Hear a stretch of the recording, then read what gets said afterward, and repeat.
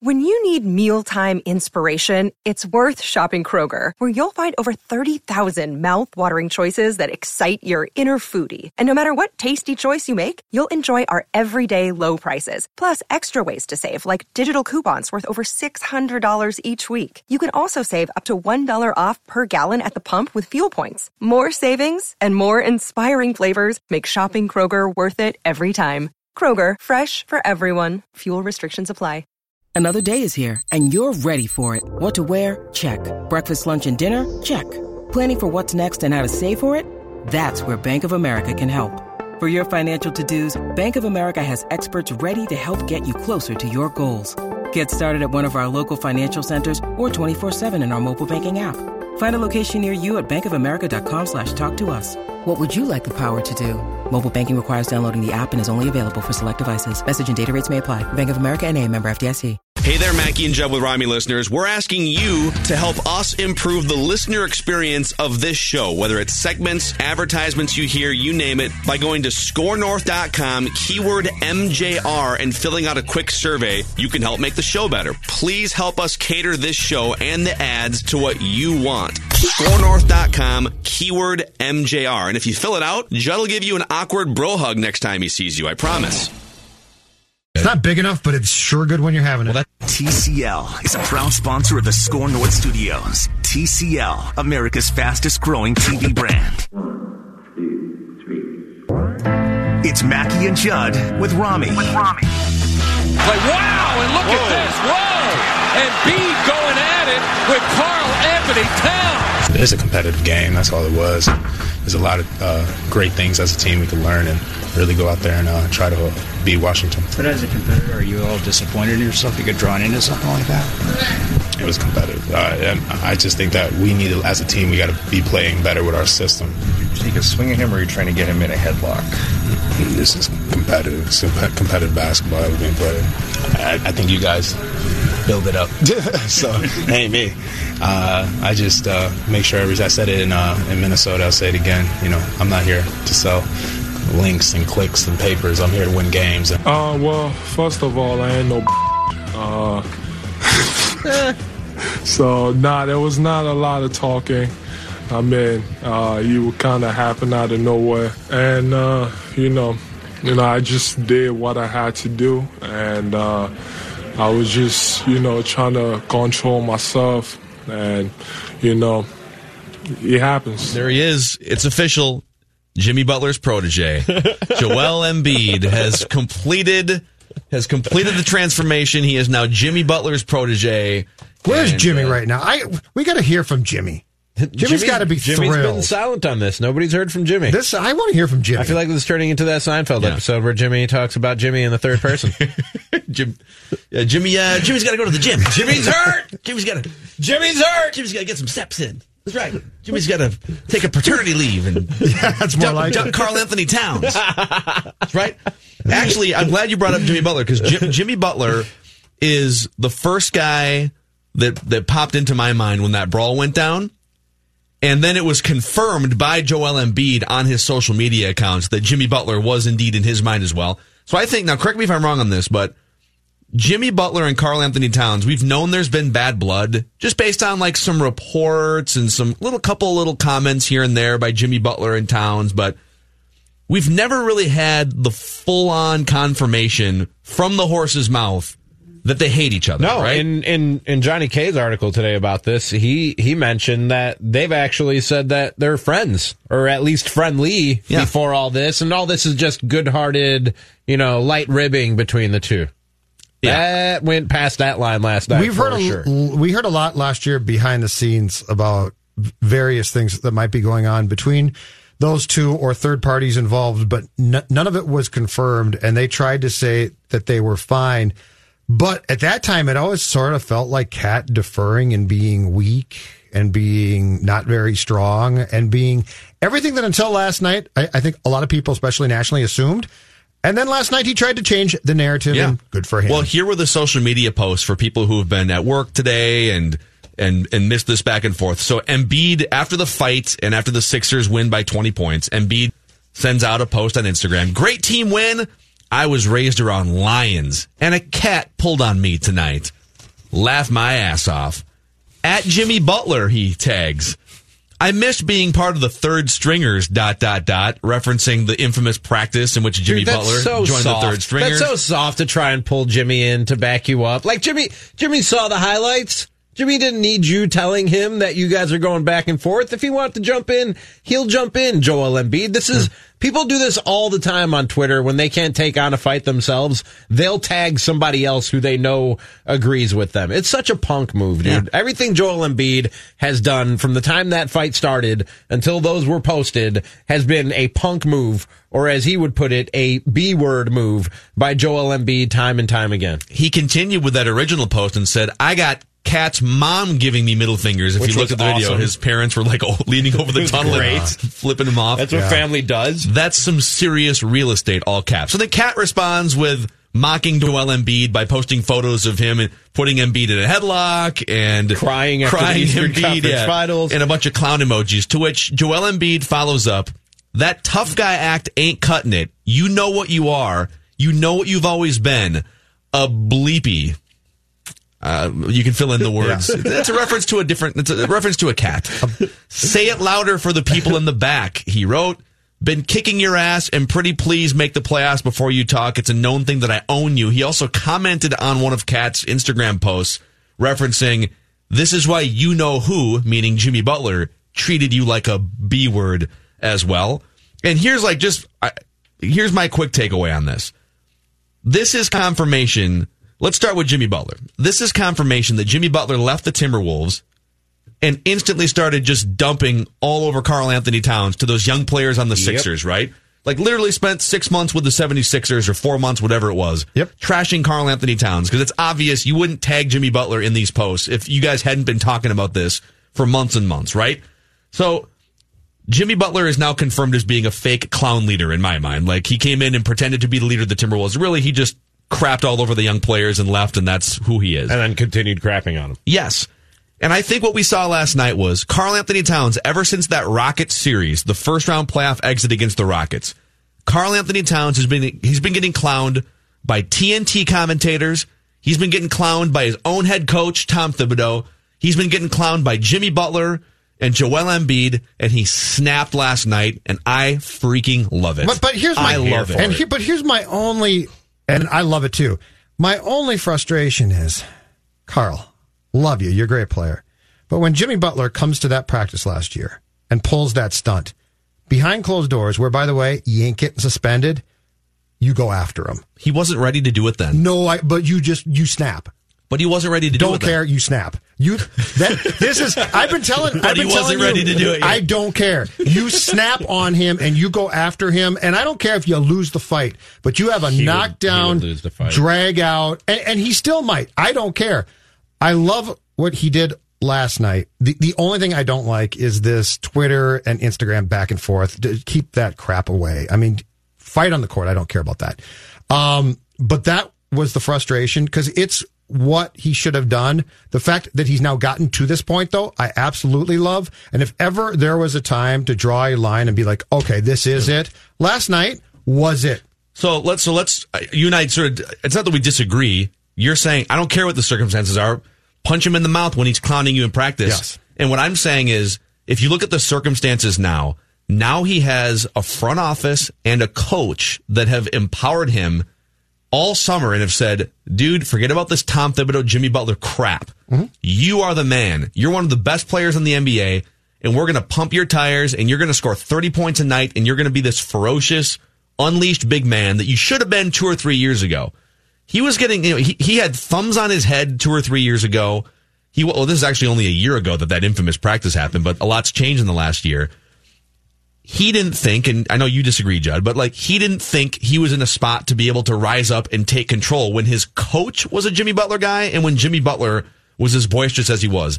And you fast forward a year and you start picking at a guy again when he's now been empowered to be the leader of this franchise, and that's what happens last night. And I don't condone swinging on guys on a regular basis. I've seen a lot of people in my Twitter timeline, you're a hypocrite.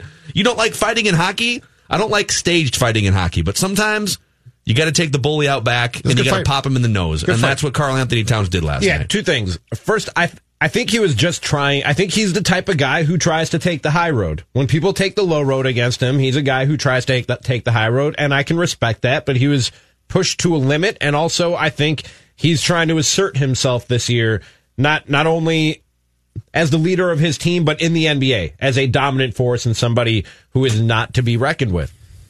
And I forgot the second point that I was about to make. What was the last thing you said, Phil? It was off your last point. I said sometimes you got to take the bully up back and pop him in the nose. No, it was about people calling you a hypocrite, because I felt like a hypocrite looking at this and cheering Cat on and saying he needs to do this.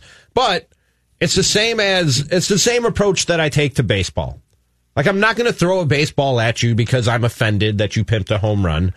I'm not going to throw a baseball at you because you tried to throw inside and it got away and you hit a batter by accident. I don't feel a need to retaliate to that. But if you're trying to hurt one of my guys, if you were throwing at one of my guys intentionally, if you slide into a base with bad intentions, or if you're just trying to disrespect me in some way, I feel like, that's a time where you have to show people that you don't sit back and take stuff like that, because that matters when it comes to the competitive edge of sports. When people know they can push you around, they will push you around. And this has been, I've been begging for this for how long, Phil, now? A year or so? I've been begging for him. And there's particular people. I mean, a year and a half was the Rocket series, Embiid, right? Butler. But I mean, if you had done this, if they had played Houston last night and he had arbitrarily gotten sort of mad and gone after a guy, I'd be like, oh, okay, I guess. But the Embiid thing to me was at least partially sort of pre-planned, because Embiid's a bully. He's just going to bully. And Butler's next. As far as I'm concerned, when the Wolves play down there, if I'm Towns, Butler looks at me cross-eyed, I'm punching him. You're going, I'm taking the 5 games. I'm taking the 5 games, and I'm happy. Because here's the thing, though. Judd Zulgad here for anti-bullying. Yeah, well, you got to punch the bully. You do. There are sometimes, especially in sports. But you know what? They lost last night. Philadelphia is a really good team. Right now, they are a superior team to you. But a year ago in January, you went and played the same team. Butler was there at the time. You got blown off the floor. I believe Cat had something like 13 points and 5 boards. Just embarrassing. And the Wolves slinked away. Oh, woe is us, poor us, man. It's been so tough. And Butler gives, what, a bottle of expensive champagne or wine to Ryan, to which I would have slammed on the ground and said, get out of here. But the point being is they slinked away. And it was embarrassing. They lost last night. But guess what? It was a formative step. If this team is going to go in the direction which is galvanized, this is not, hey, it's Karl Anthony Towns and Wiggy's team. This is Cat's team. This is just his team. And he has to be the guy. If Covington had got mad last night, nobody really cares. If Jeff T got mad, okay, that's great. Nobody cares. But to me, this was potentially pre-planned to a certain degree to say, we need to take steps here. And last night, and it's very hockey, I get that. But last night's a very important step towards, we lost, but somebody, at least a very important person, put their foot down and said, the BS ends right now. Yeah. As the leader of the franchise. Correct. I mean, the captain. He's the captain of the team. Yeah. You know, by the way, this is, I'll play this clip and then we can also open up phone lines. What did you think of Karl Anthony Towns and Joel Embiid? Did Karl Anthony Towns, did he score points in your mind last night is the question. 651-646-8255. Like in a wrestling sense? Like takedown 2 points? He did get a takedown, yes, right? He did, yeah. And then, by the way, Ben Simmons, you coward. Ben Simmons, and I don't mean to be like Homer fan guy here, but dude, right. Dude, Karl Anthony Towns is laying on the ground, and you're going to just get behind him and choke him? I'd give him 5 games. Like, what are you doing? I'd give him 5 games. That was the most egregious act on the court last night. Yep. Yeah. That was worse than anything Cat or Embiid did. Yeah, and by the way, the referees didn't kick Ben Simmons out of the game because they thought he was playing peacemaker. Yeah. How stupid are they? He's literally got Karl Anthony Towns in a Boston crab, like choking him out in the name of peace. In the name of peace. How do you watch that replay though and come away saying that? I don't know, man. Super weird. I'm telling you right now, if I'm Karl Anthony Towns and I'm still fired up after that game about what went down, Ben Simmons is the dude I'm looking for. It's not even Embiid. I'm looking for Ben Simmons. I want a piece of him. Yeah.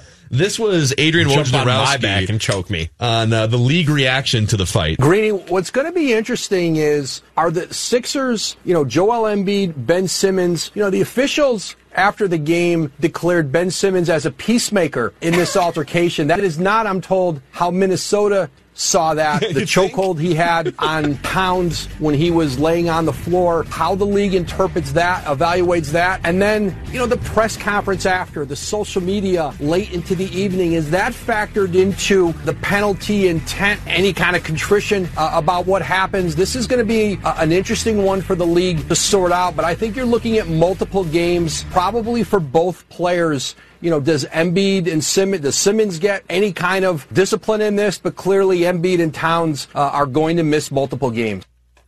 Simmons needs to miss the most games. Yeah. You could argue that the first part of the confrontation was like two guys tussling and it just like emotions boiled over. The second part of the tussle was a calculated chokehold by Ben Simmons. Yeah. You're a clown, dude. In the name of peace, though. That's what I love. What is wrong with officiating, umpiring, and refereeing across sports right now? Honest to God, are you people even close to being competent? Dude, I mean, it's amazing. Also, you want to talk about fake tough guys, that's what Joel Embiid is calling Karl Anthony Towns. The two fakest tough guys in the NBA are Jimmy Butler and Joel Embiid. Two guys who act like they are Kobe Bryant and Shaquille O'Neal. Yet two guys who've never in their careers gone past the second round of the playoffs. So Embiid was chirping at Towns in the comment section saying, "Oh, that picture of me crying, that was from the playoffs, bro." It's like, dude, you don't get to toot your playoff horn. You've never been past the second round of the playoffs. So stop acting like you're Kobe Bryant in his prime for a second. This is why I go after Butler, because I don't think he's nearly as tough as you guys. Both those guys have also never played full seasons in their careers because they're not tough enough to stay on the court. I'm just throwing out facts. You can't talk like a tough guy. You're right when it comes to championships, and I think Joel Embiid is a fake tough guy. I don't think he knows how to punch. I think he showed us last night he didn't know how to punch. What was that? When he was shadowboxing on his way back to the locker room? I told you, the 1920s. Like the Fighting Irish logo. Fight night tonight. Jack Johnson, yeah. I don't know what that was, but I saw that and I was like, oh, that's why he didn't want a real fight. But Jimmy Butler he's not faking it with the tough guy act. You're right, he's never won any championships. He can't talk from a competitor standpoint, but from a tough guy standpoint, not too many tougher in the NBA than Jimmy Butler, if you ask me. I'd test it out. I'd find out. Here's his other problem. I'm not saying. My guess is he would be very surprised. I bet you if Karl Anthony Towns, I bet you if Karl Anthony Towns started a fight with Butler, I bet you the amount of Heat players that would come out and help Jimmy would be zero. There might be guys who might mill. I don't think anybody would risk a suspension. Seriously. I think that Jimmy Butler, he thinks he leads. The only thing I see is a guy who's despised. I think Jimmy Butler would be very surprised that it would be the Wolves trying to help Cat and Jimmy Butler standing there alone. The only regret I have about all of this is that the 76ers play in the Eastern Conference, and so you only play them twice a year, and there's zero chance of a playoff matchup between the two of them. It's going to be 6 months before we see part 2 of this. Do you think Karl Anthony Towns has a photo of Joel Embiid in his mirror, like Rocky and Rocky punching IV? Bag, forget like mirror. a dartboard type of thing. Where Did you guys see the video? It was circulating a few months ago, but it's circulating again today because of what happened last night. Of Cat in the boxing gym training. No, dude, it's a terrifying sight. That's a dude who knows how to throw punches. A guy he's been prepared for last night all summer. Yes, I'll find it. He knew. He's drawn a line in the sand. Good for him. Go ahead and take the call. I'll find it. Somebody tweeted at me today. I'll show you guys in a second. He knows how to. I mean, he knows how to train to fight. That doesn't always translate to knowing how to fight, but I'll tell you, he knows how to train to fight. Sage football wisdom in about 10 minutes or so. Mackie and Judd with Rami, 651-646-8255. We're talking about this brawl between Joel Embiid and Karl Anthony Towns last night. Do you feel like Karl Anthony Towns scored some points with the league, with fans, with his team? 651-646-8255. Randy in Cottage Grove. What's going on, Randy? Well, first of all, happy Halloween. You too, man. It's a big day. It's a good drinking holiday. I'll just leave it at that. Agreed. Number one thing you're doing when you're starting a fight is you're setting a tone, okay? You're setting a tone, and you're saying this ain't gonna fly. Not in my house, okay? And last night I didn't watch it, but I gather from what you say that they had a big tussle, and that's good. You know, every year, the first week of bowling, I find somebody and someone on our team kick someone else's ass. Wait, bowling? You need to set a tone. Okay, you need to go out there and you say, I don't like the way you kind of took an extra little peek at that spare as that 7-pin fell down. I don't like that. And when you do that, you get in their head and you let them know this is my lane. Same for softball. Okay, somebody wants to chirp, and they can chirp. Let them chirp a little bit, and then when they go to use the biffy, tip it over. Okay, tip it over and just set a tone. Would they go to use that before? Randy, would they go to use what? The John. The biffy. Okay, all right. The porta potty. Who am I speaking to? This is Robbie. Okay, Romney. When they use the porta biffy and they go in, they shut the door. It only takes 2-3 guys to give it a good shove, and it's over. Okay, it is over, and they will never chirp again. You're going to chirp again? No. So right now, I guarantee you, right now, this Embies Towns is in his head. Okay, and next time they play, he's going to be thinking more about that fight than he is about getting whooped. Getting his ass whooped on the court. And that's what it's about now. He set him up. It's sleight of hand. It's like a magician says, look over here. Okay, now you're thinking about the fight? Boom. We gotcha. Okay, so I like it. I think anytime you can be a guy who says, I'm going to kick your ass, and you mean it, and you back it up, you own the room. Skol.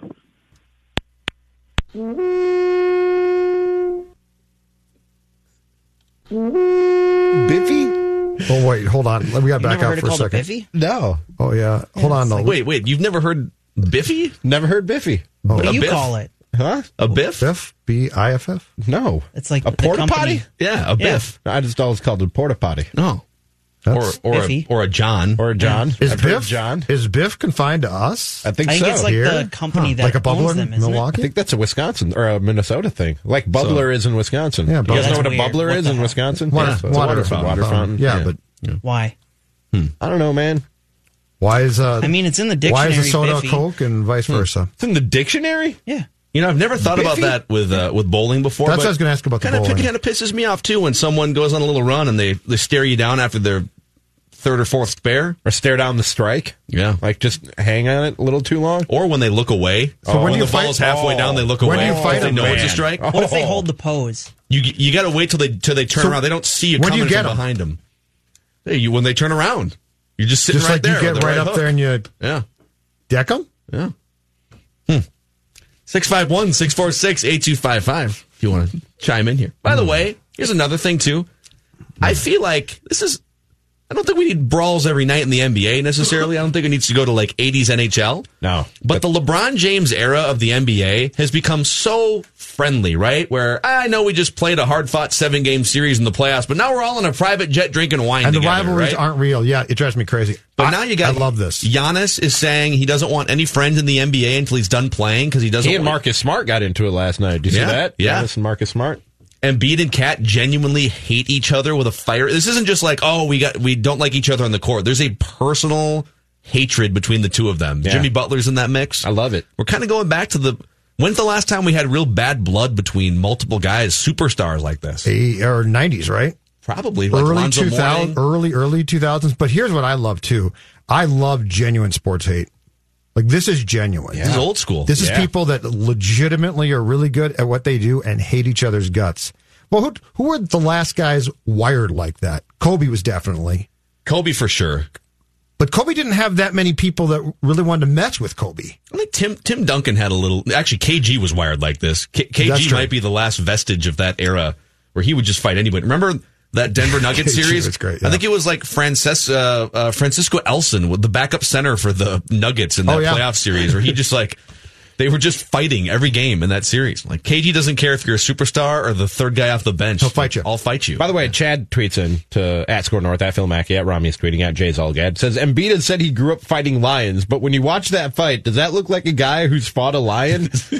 I had people legit tweeting me last night Like, you think Embiid is scared? He fought lions. Like, you really bought that crap, dude? You really believe that Joel Embiid grew up fighting lions? This is something that people are buying because Joel Embiid said it. Like, I've seen video footage of Khabib, the UFC fighter, wrestling bears as a kid. That's real. That happened, and that makes him a different breed. He's wired differently than the rest of us. Joel Embiid does not know how to throw a punch and wasn't looking for a fight yesterday. He wanted to hang on and tussle, and when it came time to really get down to it, he resorted to what they teach you in self-defense class when you're desperate against an assailant, which is stick a thumb in any orifice you can find and start gouging. That's what Joel Embiid did yesterday. I feel like the only thing he's fought in his life is the Velcro on a knee brace. Like, come on, He's done that a lot. Come on. Let's go to Michael in Prior Lake. You're on with Mackie, Judd, and Rami. Thanks for taking my call. I love your guys' show. I'm actually converted from the FM sports station over to AM, so I appreciate it. Right on, man. We appreciate that. But, you know, we love Cool 108, so it's a good station, so give them some love. Yeah, as an old guy, I want to say I agree with you. It's what makes sports fun is to have a team you love, but equally have teams you hate. And the old, like, I'm an old Lakers guy. I used to love the Lakers-Celtics series back in the 80s. That was good stuff. I think what happened yesterday was great for the Wolves. We've been the Cleveland Browns of the NBA for decades, and it's nice to see a little bit of backbone. I love the fact that we had a little fire in our belly, and I also thought Embiid looked like an idiot as he walked off the court pandering to the crowd. He's a thug. He's a fake. I mean, anybody who gets in a fight and acts like a tougher guy after the fight than when they're in the middle of it is a wiener. So, anyway, not a fan. He's also, thank you, Michael, and thank you for the kind words. He's also pandering to the dumbest sports crowd in America, too, the Philadelphia Eagles. Seriously. They like fighting. Dude, and I like phone lines blowing up in 3, 2, 1. Well, like when the Vikings, and obviously the Vikings got punked in the NFC Championship game, so, you know, we got a full spoonful that Monday from Eagles fans. But Eagles fans were calling in from all different corners of the country the week leading up to Vikings-Eagles NFC Championship game. It was like every guy named Angelo with an accent and a 14 IQ. They got really, really hot. And I like how Embiid after the game tweets out all those pictures of him walking away from the fight victoriously. And I put these, like, I quote tweeted him with some of these pictures. Twitter was riddled with pictures of him flailing, making facial expressions like wincing at the thought of Karl Anthony Towns hitting him, getting put into a headlock. Like, if he had posted any picture from the altercation himself, he looks like a punk. So he tweeted pictures of him walking away from a fight he lost victoriously. It's hilarious. Let's take one more call on this here. We got about a minute left here. Chris in Prescott, Wisconsin. Go ahead, Chris. Hey, guys. Thanks for taking my call. I got two things for you. The first one, I agree with you about the fake tough man. I mean, he let Jeff Teague pull him off the tile. So true. I wonder what the NBA thinks about his image alone. I mean, after the fight, he's sitting there beatboxing and chest bumping with his teammates, trying to rile up the crowd. I mean, isn't there some anti-bullying campaign that the NBA has going on here? Plus, I think they put Embiid on the cover of the NBA 2K19. I mean, I don't think that's very good for his image. Yeah, thank you for the call, Chris. It's a good point. A point guard pulled you off the pile, dude. Oh, yeah, he wasn't going to be. Tough guy. Jeff Teague tackled him off the pile. Danny made the point today. I didn't know this. Jeff Teague is apparently the biggest wrestling fan in the NBA. He is, yeah. And he just ran in there like he was coming down the ramp to save his tag team partner, who was in an individual match. Stone Cold! Oh my God, is that Jeff Teague's music? By God! It's amazing. When's the last time that you actually watched the Wolves get drilled and felt like they accomplished something, though? That's a good question. I mean, maybe never. I don't know. I mean, this was actually you what the score was last night. That's the point. Yeah. Like, they lost really badly. They aren't close to the Sixers class, and yet you feel like, okay, but they did something. Yeah. Well, they stood up for them. Karl Anthony Towns been getting clowned for 3 years. He's one of the best players in the NBA. Yep. One of the most talented players in the NBA. And he just has a bunch of Neanderthals like Tom Thibodeau and Jimmy Butler and Joel Embiid clowning on him for no reason. And he lashed out last night. So we can come back to this maybe later on in the show, but that was a fun start to the show. Sage Rosenfels joins us for some Sage football wisdom in advance of Chiefs-Vikings when we come back here to Mackie and Judd with Rami on the all-new Score North and the Score North app. Federated Insurance has been here as a partner of the Mackey and Judd with Rami show, and also a proud sponsor of U of M athletics and turnovers for kids. So in their charity work, as part of it, Federated Mutual Insurance Company donates $1,000 to Big Brothers and Big Sisters for every forced turnover by the Gophers defense. Be nice to force a couple turnovers next weekend against Penn State. In fact, you might have to force a couple turnovers if you want to win that game and remain undefeated. But when you see turnovers, think Federated Insurance, think Big Brothers, Big Sisters, and the charity work that Federated does. Federated's been around for over 100 years, based in Owatonna, Minnesota, helping business owners just like you listening out there. You can find a full list of industries that Federated protects at their website, federatedinsurance.com, where you can also find more information about your local Federated marketing representative. Federated, it's our business to protect yours. Jonathan here with the Score North download. We'll keep it simple here. We'll remind you about something on our podcast network. It's been 10 years since we all went on a ride with Brett Favre, and we're doing a deep dive into every aspect of that 2009 Vikings season. You can join Sage Rosenfels, Phil Mackey, Judd Zolgad, and Ryan Longwell on Minnesota Sports Rewind, the 2009 Vikings edition, on demand right now anywhere you find your favorite podcasts. Or just go to scorenorth.com and click on shows. That's Minnesota Sports Rewind. Speaking of Sage Rosenfels, you can join him right now for Sage Football Wisdom right here on Mackey and Judd with Rami.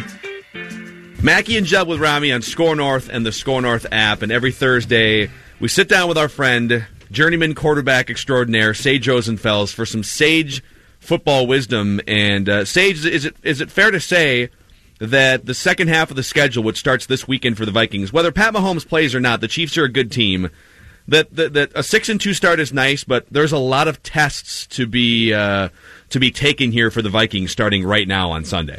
Well, this is one of those games that you looked at the beginning of the season and you were concerned about. The Chiefs had just barely lost in the AFC Championship game to the eventual champion New England Patriots in a great football game. Obviously, the explosive offense with the athletes, a receiver and tight end, and obviously their quarterback. Very, very scary on the schedule. Now you're looking at them, you say the Vikings should win this game, and not just because the quarterback is out, but because this team does have some flaws. Their defense isn't very good. In particular, they don't stop the run well. But obviously the quarterback position is a big difference. And Matt Moore is a good quarterback. I will say, as far as backups are concerned, I would put him in the top, third or maybe even 5, 6 of the backup guys that I'd want playing. And I've sort of followed his career. He came out a year after me or so, or a couple years after me, about 5 years after me, and has played, had a nice long career.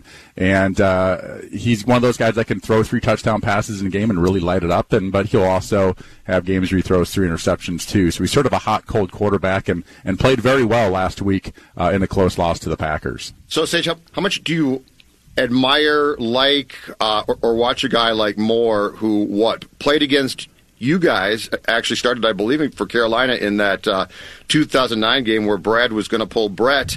Yes. But more importantly then, I think he was coaching and teaching high school football or something like that in the past year or so. And Andy Reid calls him and is like, "You don't want to be retired? Come and play." When you hear stories like that, do you ever sort of think back to yourself, man, that's sort of the dream of a journeyman quarterback, to be pulled back into the game when you think you're done, and the next thing you know, you're starting games for the Kansas City Chiefs? Well, it is amazing. And about it, what is it? It's October, so about a year and a half, less than a year and a half ago. The College World Series is in Omaha every year. It's in late June, and it's around Father's Day weekend. And I was obviously in town. I live in Omaha, and Matt Moore was in town. I noticed we're sort of we played for 2 weeks together, so we're end up still staying friends, and we follow each other on Instagram and that whole world of social media. And I noticed that he was coming because Oregon State was playing in the College World Series. So he and I met up for dinner and had a nice night together. And he was retired. He had been retired since the end of the season, so he's about 4 months in, and he's there working with the university, his alma mater, in some sort of capacity. I knew he was going to coach a little high school football, and he was done. I see pictures of him fishing and hanging out with his family and going on some trips, and and those types of things. And next thing I know, he gets signed, not even like in the off season. He gets signed when the season started, and backing up Patrick Mahomes, and he goes out there with probably almost no reps, with the ones the entire time he's been there, and played pretty well in his opening game. And again, he's a guy. He's a natural. He's a very good athlete, and he's got a strong arm. He's a pretty accurate thrower, and he's got a lot of guts. And I think offenses have always sort of played well around him. I think that he's a very likable guy. The offensive line likes him, and he sort of has that what I call a sense of urgency when he plays. And Drew Brees sort of has that too. This sort of he can't wait to get to the next play, and you can sort of see that the way he walks around the field. And he has got an 81.2 quarterback rating over the course of his career, which you would say is not great, but this is what concerns me. My QB rating over my career was 81.2. So, wow, look at you. So he's, there's a chance that he could play really well. There's a chance he could play poorly, sort of like my career. It seems like every year, Sage, there's a new hot young offensive mind in the NFL. Of course, Sean McVay last year. Kyle Shanahan seems to be the guy this year.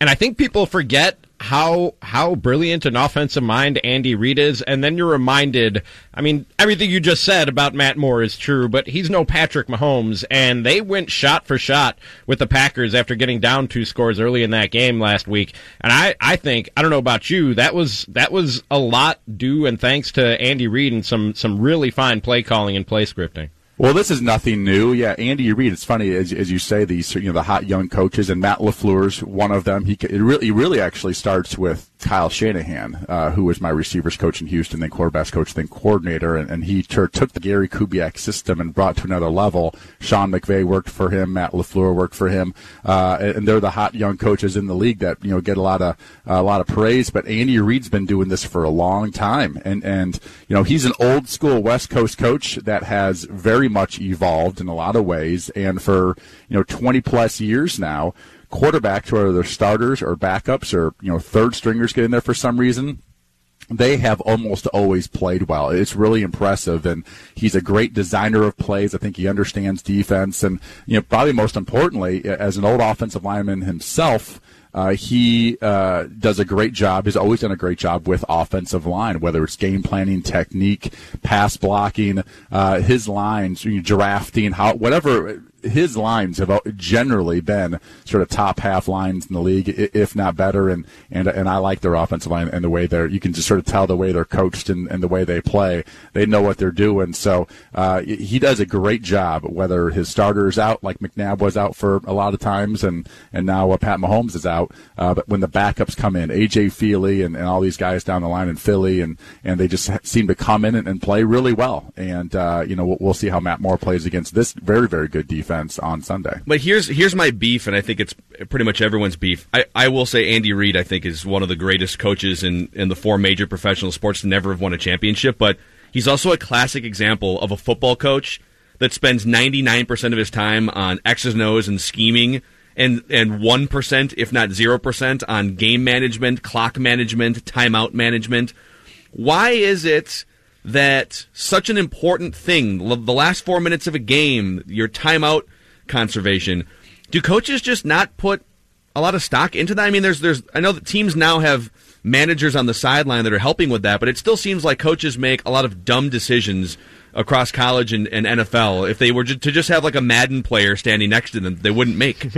Well, football is a game of situations where it's 1st and 10 or 3rd and 2, or first play of the game or last play of the fourth quarter. Everything's a different situation with different meaning, and the end of games there is a lot going on, and it's got to be more challenging for a head coach who's involved in whether it's offense or defense, calling the plays, but also dealing with the precision of the clock and timeouts and all the situations that could happen in those last minutes or seconds of a ball game, and so it's a lot. And I think Belichick does a great job, but also he's he hasn't called the plays in a while. And I think that really helps him really focus in and sort of be prepared in his mind mentally of all the different, the next play is coming up. We could throw a touchdown, we could throw an incomplete, we could throw a completion, the clock's running, our quarterback could get sacked. All these things can, I think Belichick goes through all those in his mind really, really fast, even the things that you probably never thought would happen. He'll go through those things and sort of have a plan probably, before the ball's even snapped, and I think he does a better job than that than anybody. And Andy Reid, I think because a lot of times he's calling plays, hasn't always been great at that aspect of the game. Sage, to Phil's question then, give me the best coach and the worst coach that you played for in terms of those things, in terms of, when the pressure was on, timeouts had to be called or shouldn't be called. Who was the best orchestrator of that you saw, and who was the worst that you saw? I would say, the Kubiak sort of Shanahan, I said my last year in Houston, Kyle was our offensive coordinator. Those two. Again, I was a backup a lot of times, and so I like to stand next to the play caller. And sometimes that was Kubiak, and at the end of that season, that was Kyle. And I loved listening to them, obviously, calling the play, but then they'd flip switches to like the other coaches, and they're talking about that stuff. Whether it's between the Coobs and Kyle or people upstairs or all the things that might happen, that those guys were great. And I think Gary is a very sort of level-headed person. He doesn't. There's probably videos you can find online of like the Broncos scoring touchdowns on a big moment of the game and him not losing his cool. Just sort of pretty stoic sometimes on the sideline. And so he's such an even-keeled guy, and I'm sure you guys recognize that whenever you've interviewed him, that I think he brought a level of make the best decision that makes the most sense, type of value to the conversation. And so I would say the worst, probably Childress. I mean, he's probably the worst. Another one that was good was Coughlin. Tom Coughlin was really good. Really? He actually, and I don't know how it went, the course of his career, if Giants fans would say he wasn't very good, but I will say this. Every Saturday morning, we had a quarterback meeting, and before that, we had a 30-minute Tom Coughlin quarterback meeting. Maybe it was even an hour, and it was just Eli and myself and Coughlin. I don't even think the offensive the quarterback's coach was in there. He might have been in there, but Tom would go over various plays that happened around. He'd have the video guys make up a 15-play tape of various things that happen around the league in different 2-minute drills. Here's a really good 2-minute drill the Patriots ran versus the Chiefs last week, and let's see how it played out. And he'd sort of go through it and talk about what we would do if we were in that situation. And we would talk about what we would do, inside the 5-yard line with a minute left. Yet, the Bears got hit with this last week where they had 25 seconds left, second down. They ran the ball from the 1-yard line, didn't get it, and they had to clock it to kick the field goal from the 1 and not run that 4th down play. I mean, they wasted. That's a situation where I promise you, Coughlin say, hey, second down, we'll throw the ball. If we don't get it, it'll be incomplete. We'll have 20 seconds left. We'll run the ball on 3rd down. If we don't get it, we'll have enough time for the fast field goal team to run out there and kick basically what's an old school extra point.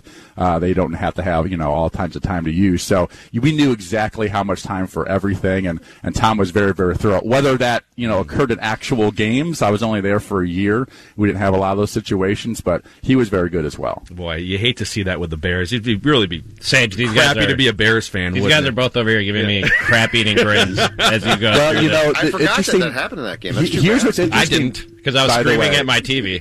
But we're talking, yeah, right. We're talking about. And by the way, they also ran a draw on 3rd and 9. Yeah, I know. They had 2 receivers. Keep going, Sage. It's great. I broke this down for the score. They're the score in Chicago the other day. They had a 3rd and 9. And they had 3 running backs in the game. They had 25. They had Tariq Cohen, and then they had David Montgomery split out as a receiver. So it was sort of like a 3-receiver set, 2 running backs, split backs in the backfield. 3rd 9 from the 9, and they run a draw to Cohen. Boy, like they have 3 running backs in the game. It just doesn't make any sense. Yeah, why they would do such a thing? But what's interesting to me is that Matt Nagy came from Andy Reid, who you started off with, like maybe not always the best situational head coach, and as a senior offensive consultant on that coaching staff is Brad Childress. There you go. Matt, how the world comes full circle. And in the NFL, sometimes it stays in the division. Put a third running back in. I'm not enjoying this interview right now. If we go 5 running backs, they don't know which one's going to carry the ball. This is a conversation with 4 friends. I don't know what you're talking about, Rami. Hey, Sid, since we're talking about play calling and things of the like, you were in the building recently and you did like a whiteboard tutorial with Collar in our conference room here. And I saw the play after you left, and the name of the play was across the top. Are those complicated just for the sake of being complicated? Because I played offensive line and defensive line in high school, and I sucked at offensive line because I just couldn't remember the plays or digest the names of the plays. Defense, it was like, know your gap, get in the gap, chase the ball. That's it. That's your job on defense. Are they complicated just for the sake of being complicated, the names of these plays? No, not at all. It drives me nuts. I think... I don't think it was ever complicated just to be complicated. I think sometimes people just overcomplicate things. I mean, Jason Garrett, one of my favorite quotes is, the smartest people in the world take complex situations and make them simple. And sometimes the dumbest people in the world take simple situations and make them overly complex. So we are dealing with football coaches, so there's a vast array of smart and dumb, right? And I think the very, very smart ones and the really good ones have done a great job of cutting back as much information as you can. But at the end of the day, I mean, football is a complex sport. You can't walk up there and just say, hey, guys, run play 4. You have to actually, go through, which teams do in 2 minutes, by the way. Right. Teams in 2 minutes will have 10 or 15 plays. You'll see the quarterback just hold out a number 4, and that means something. Obviously, and everyone sort of memorizes those. But in the real thing, you got to realize you have a formation. Sometimes you have a shift. Right, that has to have a name. What type of shift is it? And is it from a bunch over here to a double stack? Is it, is it to a 2x2 into a 3x1? Is it a motion across? But it's a motion across. He's going to stop, and we're going to do a double count, right? So there's just this, shifts in motion aspect. There's the actual formation itself. There is the protection.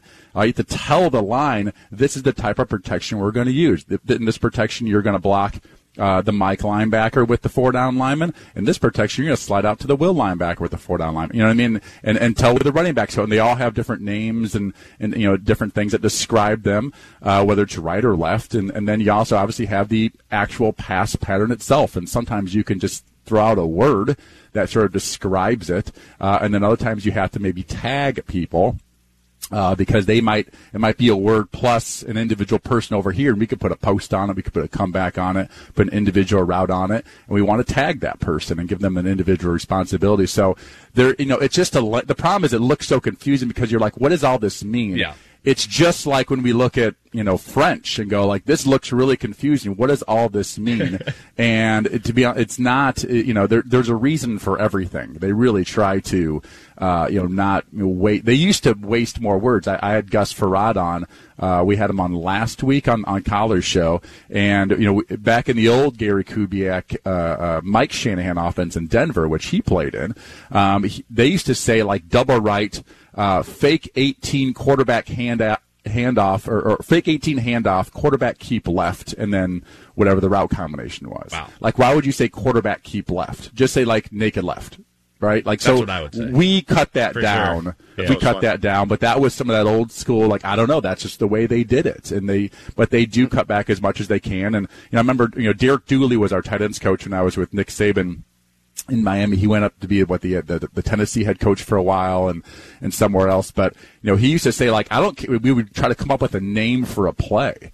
Like, what should we name this play? And he was the like, annexation of Puerto Rico. Yeah, I don't care if we call it you would say, I don't care if we call it Old Brown Shoe. As long as everyone knows what Old Brown Shoe means, it doesn't really matter what we call it, right? So, they use these words and like drive and bingo cross and all these, various words, but they're really just trying to find ways to describe things, based off of, if there's a post in it, they might have a P word. If there's and then there's codes and there's 2 minute and at the line and all these things. You want to be able to try to call stuff as much as you can at the lines. And so it does, it goes from like, French into like Chinese, like a foreign language into another foreign language, and that then it looks like a crazy mess when you look at it on a board sometimes if you read the play call. I finally figured out, and maybe I'm late to the party on this. I'm sure Sage knows what it is, but I was watching Peyton's Places on ESPN Plus, and he was talking just different play calls and different things, and somebody asked him on the show, I can't remember who it was, but somebody asked him, you always used to say Omaha. What did Omaha mean?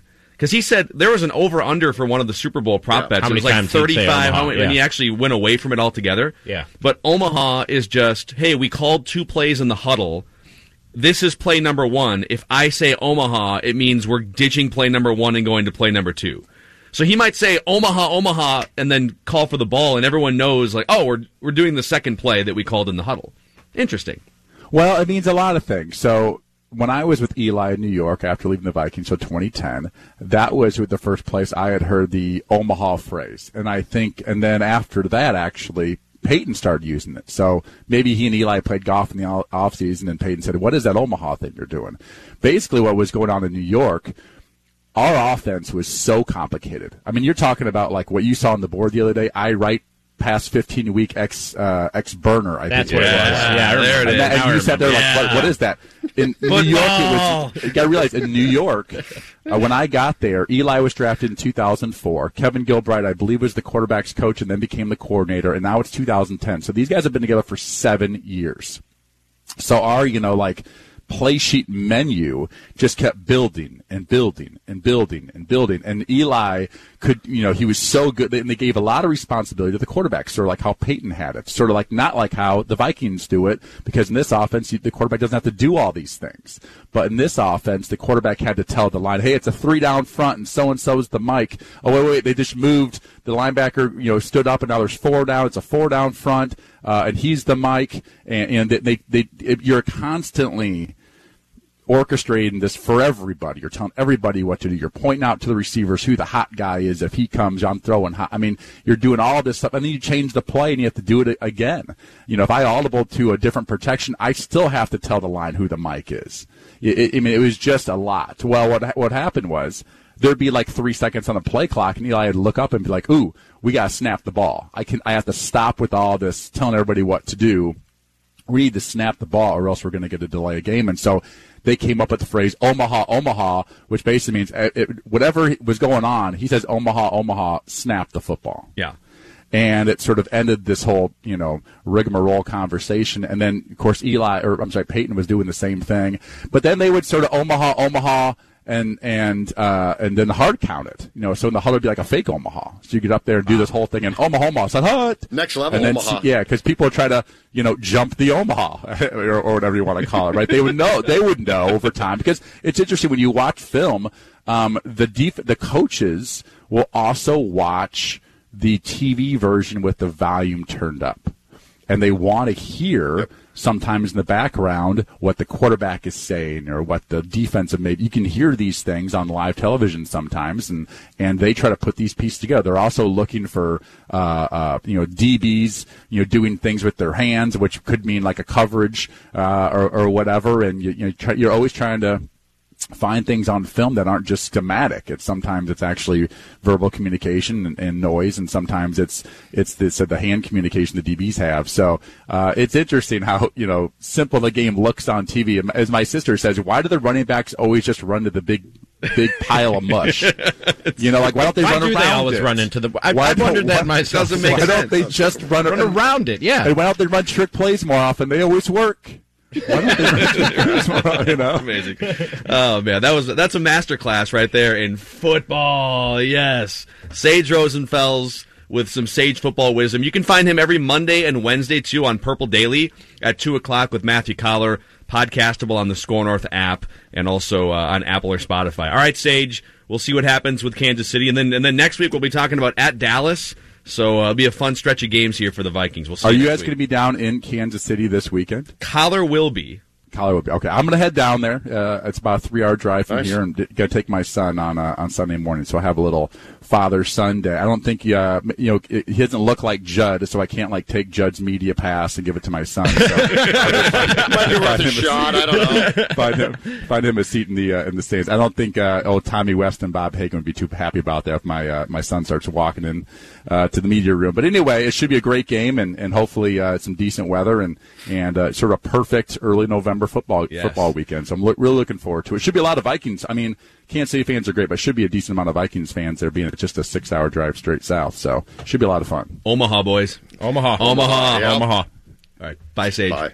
All right, guys. All right, we'll come back. We'll talk about the Game 7 of the World Series and also what the Twins can learn from the World Series as they look to bolster their squad here in the offseason. But let's talk about TCL for just a moment here. TCL, America's fastest growing TV brand. And I love how many Mackie and Judd with Rami listeners have been emailing and tweeting photos of their TCL TV. So if you've got them, if you have recently purchased a TCL TV and you've set it up in your living room, maybe you've got the 2 TV set up, or maybe you're too lazy to install it like Rami, who's been sitting on it for 10 months. Lazy. I'm just a procrastinator. Okay. Yeah, it's been 10 months. I'm busy. But send us those photos on social media. Just tweet me at Phil Mackey, at Score North, SKOR North. We love seeing the living room setups with the TCL TVs. The streaming channels I watch the most, probably ESPN Plus as of the last month or so, YouTube, WWE Network. You get access to 5,000 plus streaming channels with the built-in Roku device on these TCL TVs. And it's our official TV for watching sports at Score North. TCLUSA.com or any major local retailer here in the Twin Cities. TCL is a proud sponsor of the Score North Studios. TCL, America's fastest growing TV brand. 1, 2, 3. It's Mackie and Judd with Rami. As the Nationals are a strike away from franchise history and some World Series history. As Hudson tries to close it out. It'll be another 3-2 pitch to Michael Brantley. Hudson sets.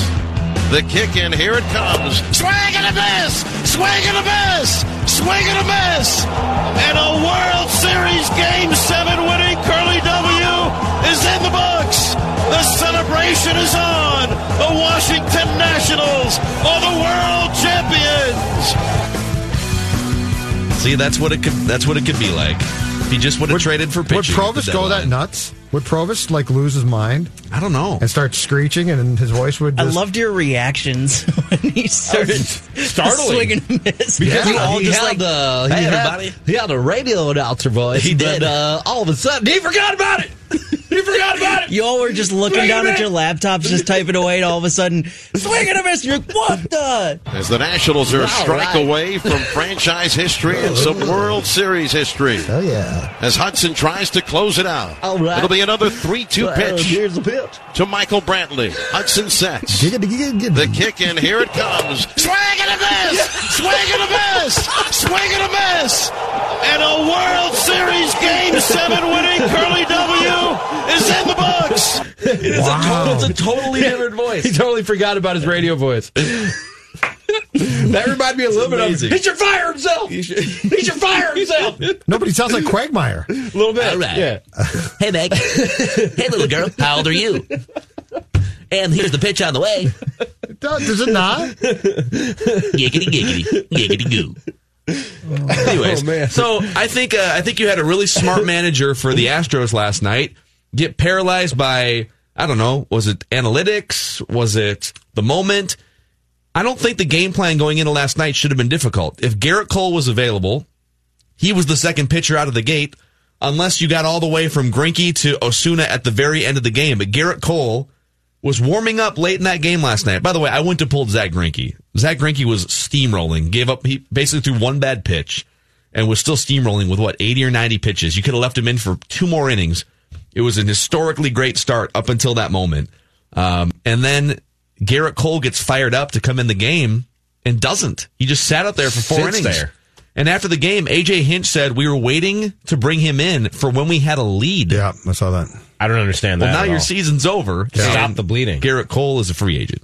So just stop the bleeding, right? And you had a lead in the 7th inning before you brought in the reliever.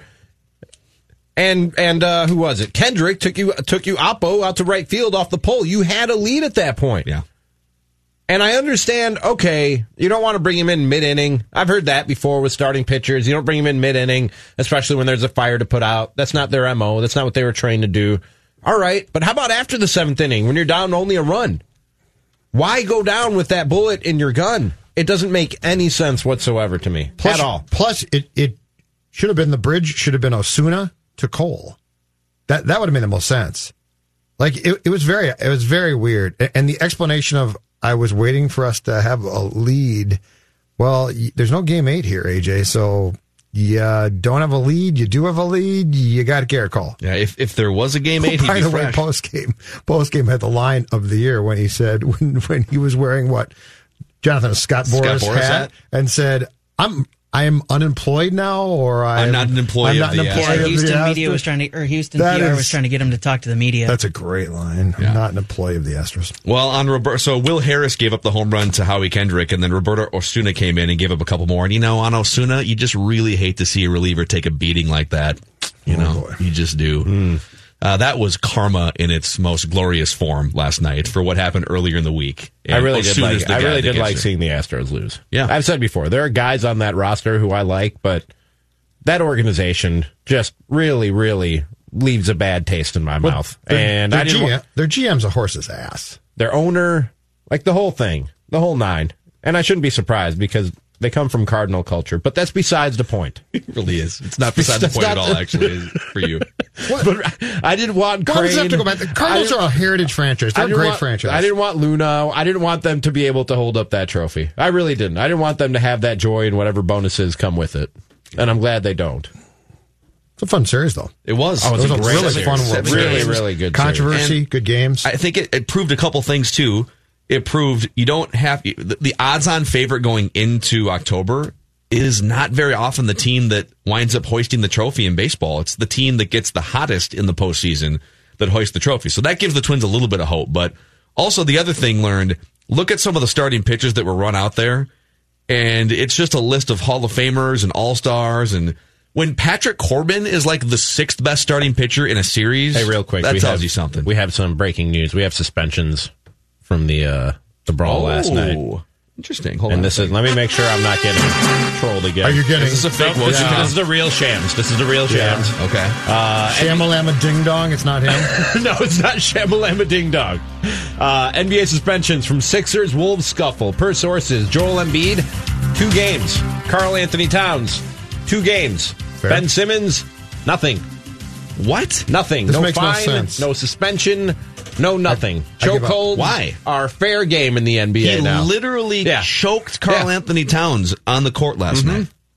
Who's looking at this? I have no idea. But they spent almost 24 hours reviewing it. Did they offer up explanations for why 2-2 and All I'm 0? seeing is this It's just tweet from sources so Shams. far, so it's not an official statement. Actually, here's a follow-up Shams tweet that just came across. I was just kidding. I trolled Rami. All parties, this can't be real. All parties, it is a real account, by the way. All parties viewed Simmons as a peacemaker in the scuffle. Simmons was seen on top of Towns, calming him down with his arms. What?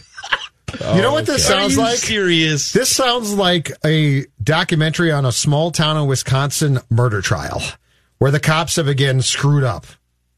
How could you? That's real. Yeah, that's real. I'm looking at it right now. No, so what Phil read is accurate. Yeah. Okay, this is the only thing incomprehensible. The only thing I can think of here, too, I'm trying to put on my, there's smart people came to this decision. Maybe not. Pat, Maybe not. And a bunch of people who had access to what was being said. Is it possible that he was?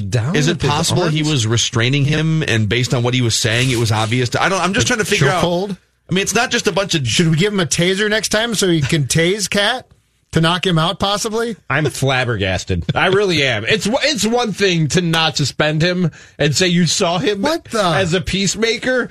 But calming him down with his arms? He had his arms wrapped around his neck after he jumped on his back in the middle of a melee. And had to be pulled off. Ben, you killed him. But I calmed him down, right? Actually, Towns, did you see Towns? I will rip Towns for this. He did tap out.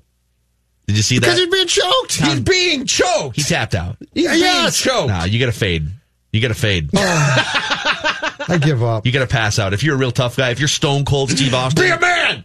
Get choked out. You got to fade out there. Is that what it takes? So would Simmons have gotten like a $30,000 fine if Cat had just passed out and started convulsing on the floor? Is that what makes the league happy? Here's the official statement, by the way, from NBA Communications. My mind, dude. Philadelphia 76ers center Joel Embiid and Timberwolves center Karl Anthony Towns have each been suspended 2 games without pay for their roles in an on-court altercation and their continued escalation following the incident. So they're basically tacking on a game, or it's 1 game for the fight, and then 1 game for the back and forth on social media. The incident, in which Embiid and Towns engaged in a physical confrontation that involved wrestling one another to the floor, occurred with 6:42 remaining in the third quarter. Embiid will begin serving his suspension on Saturday, and Towns will begin serving his suspension also on Saturday when the Wolves visit the Wizards. Nothing said about Ben Simmons in here. So that's ridiculous. Man. Absolutely so ridiculous. Towns is going to miss Saturday's game against Washington, and then they come back and play the Bucks, correct, on Monday night. Yeah. So that's no Giannis. Tough. I mean, they're going to have cat matchup. a pretty impossible time beating anybody without Karl Anthony Towns this season. Still worth it. Think I'll take so? the 2. Yeah. Oh yeah, I'll take the 2 games easily. I think he's got to follow it up, and I just want to be clear. I think with more fighting. No, I know you want to see him pop Jimmy Butler in the Rami face. upset on Twitter. I think it's more important. Rami taken to Twitter to say the things he can't say on the show. Yes, I did. The FCC can't hold me down. No, clearly not. I hope you don't get suspended from Twitter for this type of take. Complete BS. Yeah. If you want the uncensored Rami take, just follow Rami. At Rami is tweeting on Twitter. It is, man. This is crazy. It's time for Rami After Dark. This is crazy. This is ridiculous. I can't believe this. Like, okay, you missed it in the moment. And even after a replay, you've had 24 hours to look at this man jump on another man's back and put him in a rear naked choke. And you called him a peacemaker? Like, if I'm Karl Anthony Towns, I'm choking somebody out next game. I'm putting somebody in a chokehold next game and saying, I thought this was fair game. I thought I'm just being a peacemaker. It's ridiculous. Trying to bring everyone together. My rear naked chokehold. But I think it's worth it. I'm with Judd. Definitely worth it. Just to stand up for yourself. And it's been 3 years of getting punked by people around the NBA and people not respecting him for the player that he is. But when you play the Sixers in March and they come over to Target Center, you got to beat them. Or at least be toe-to-toe with them. Yeah. You got to outplay Joel Embiid. Karl Anthony Towns does not put up good numbers against Joel Embiid. He did put up good numbers last night against Embiid before he got kicked out. He was like 5 of 6 from the field, 13 points, some rebounds. But it can't just be this. At some point, when you're going toe-to-toe, much like KG against Chris Webber, KG against Tim Duncan, there was a certain point where KG was just the better player. That's what we have to see from Karl Anthony Towns in those matchups. But these are steps, right? It's steps. So yeah, I'm with you completely. It needs to be, the next step now is beat Embiid on the floor and beat his team. But these are the steps, choke him out in the process. There's no problem there because you're not going to get in trouble for that. But these are the steps that are necessary to me to establish something. Like, because previously nobody took you seriously. They're just like, yeah, you're a soft player. Yeah. I mean, think about that. We've heard that for two years. Yeah. And he basically, to me, until last night, had done nothing to combat that and come back on that. And he did. But you're right. Next time you play this team, beat them. And choke them. Well, you could just choke somebody. In fact, what's their next game after he sits out the Bucks game on Monday? What's the next game then? Just choke someone then. I mean, just start choking guys tonight. Yeah. Around the league. Have you guys ever confronted a bully? Oh, yeah. Love it. I was always the biggest kid in my class, so I never really got bullied. Did you ever bully someone and they confronted you? No. Really? No. But didn't you get picked on by grades above you? I did. I also had an older brother, too, so that protected me from that. Not me, man. That was great. I loved being picked on. I loved it. I did. I'm serious. My thing is... Well, you love being picked on because you love to then hunt them down? Or no, because it's fun to stand up to them because they're the biggest wimps. That's the thing about today's culture is so much like, don't bully, but being bullied teaches you, too. Yeah. And I had kids in school, they were, I don't know if I was in like, and I'm not even joking about this, I was in second or third grade, and some fourth or fifth graders or something, these three guys would try and pick on me every day at recess. And for the most part, I'd be like Towns. I would sort of just cower and run away. And then one day I'm like, what happens if I don't? Like, what are they going to do? Because ordinarily, it turns out, as we know now, people like that are not tough. And so I stood my ground. I'm like, okay, boys, what are you going to do? And they're like, oh, I don't really have anything that we can do. And then what I did, and then because like my friend Rami here, I was the biggest kid in my class, I would fight fights for my classmates at recess. Oh, you were like and I was good. You were at like it. a bodyguard. Yeah, and I was good at it. I did the same thing. And I would fight fights. In fact, I haven't been in a fight probably since about 5th grade, but I used to get in a lot of fights, and it was outstanding. I did fight a kid a grade above me one time and got beat pretty soundly. It was very fair, but I got beat. But yeah, I probably was involved from 1st through 5th or 6th, probably 5th grade. I was probably involved in like 10 fights. It was good. My best friend for about... Rocky, what's going on? For about 5 years. Had a good was like record. The smallest kid in the class, and people picked on him, and I put a stop to that. And then he got like way too confident that I was going to back him. I had this problem too with a friend. And just started going around starting crap, and I had to have a talk with him like, dude, we in your contract. Like, just calm down, man. Like, I got your back, but just settle the hell down. I bailed. Don't get too on my big friend. for I bailed. I was like, I'm not doing this You every left him time. hanging? Oh, hell yeah. I got tired of that. Oh, yeah. I'm not going to fight you. I'm not. Listen, I'm not a meathead. I'm an intellectual. I'm a smart person. And to think that I'm just there for my good looks and my brawn became too much. And it was a big, because I used to fight kids from different schools too and stuff. And then we fight this one day. My friend got in a huge fight. I'm like, what are you doing? I don't want to fight. I fight. You're just going around soccer hooliganing it up. I'm an enforcer. We're going to fight today. I'm an enforcer here. I'm a trained enforcer. I don't want to get in fights on purpose. It hurts. I got punched in the back of the ear once. It hurt for like 5 years. Yeah, you got punched in the back of the ear? Yeah, a glancing blow hit the back of my ear. It's a rabbit punch, right? Eardrum. It hurt for like 5, like not intense pain, but it still like was sore 4 years after I got punched. Like, dude, don't take my services for granted. Yeah, You know exactly. what I mean? That's right, exactly. That's what you're saying. Yeah. No, I'm with you here. Basically. You know, I didn't just leave him. I was just like, go ahead, dude, get your ass kicked. I sort of bailed. I was in two fights in school. One of them was less of a fight. It was more like I asked my dad for advice. So these kids the older kids keep picking on me and my friends in the hallway, and they just they shove us and stuff. And he said, well, Philip, I don't condone violence, but sometimes you got to punch a bully in the mouth. Yep. Exactly So right. I remember it was like music bells going off in my head. It's like Rocky, yeah. Rocky, I just want you to do one thing for me. What's that? Win. And I remember shoving this kid up against the locker and being like, don't you ever That's good, though. Little 6th grade Phil Mackey. I bet it worked. And then the other one was a Fayette incident. So I was Karl Anthony Towns, and he was Joel Embiid. It was another kid. And I think it was the same group of kids. And we were playing, doing basketball passing drills in Fayette class. And a ball in my lane went over into the other lane a couple times, and this kid threw it to the corner of the gym twice. And the third time I said, if you do that again, we're going to have a problem. We got problems. I love that. And he Love looks that at me. Love that line. And he throws it down to the other end of the gym. Problem here. So he throws it down, and he looks at me and he goes, "What are you going to do about it?" I Nolan Ryan headlocked his ass. Good. That's right. Don't mess with me. Yep. Stockholm syndrome, baby. That's me. It is good has to be sometimes, to man. act as crazy as possible too. Like you said, when you put that kid against a locker, you're like, don't you ever get loud, get crazy, open your eyes wide, just let them know you mean business. Yeah, and actually, you might not even have to scrap at that point. They'll usually back down. Like, whoa, I didn't know he had that in him. You're bleeping nuts. Right.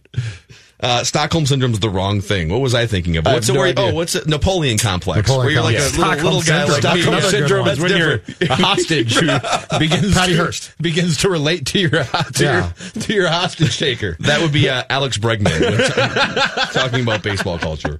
I would like to apologize. I'm so sorry. My mom and dad didn't raise me to carry the bat around. Yeah. Amazing. Never do it again. Mackie and Judd with Rami. Actually, we'll save this for sometime either tomorrow or later in the week.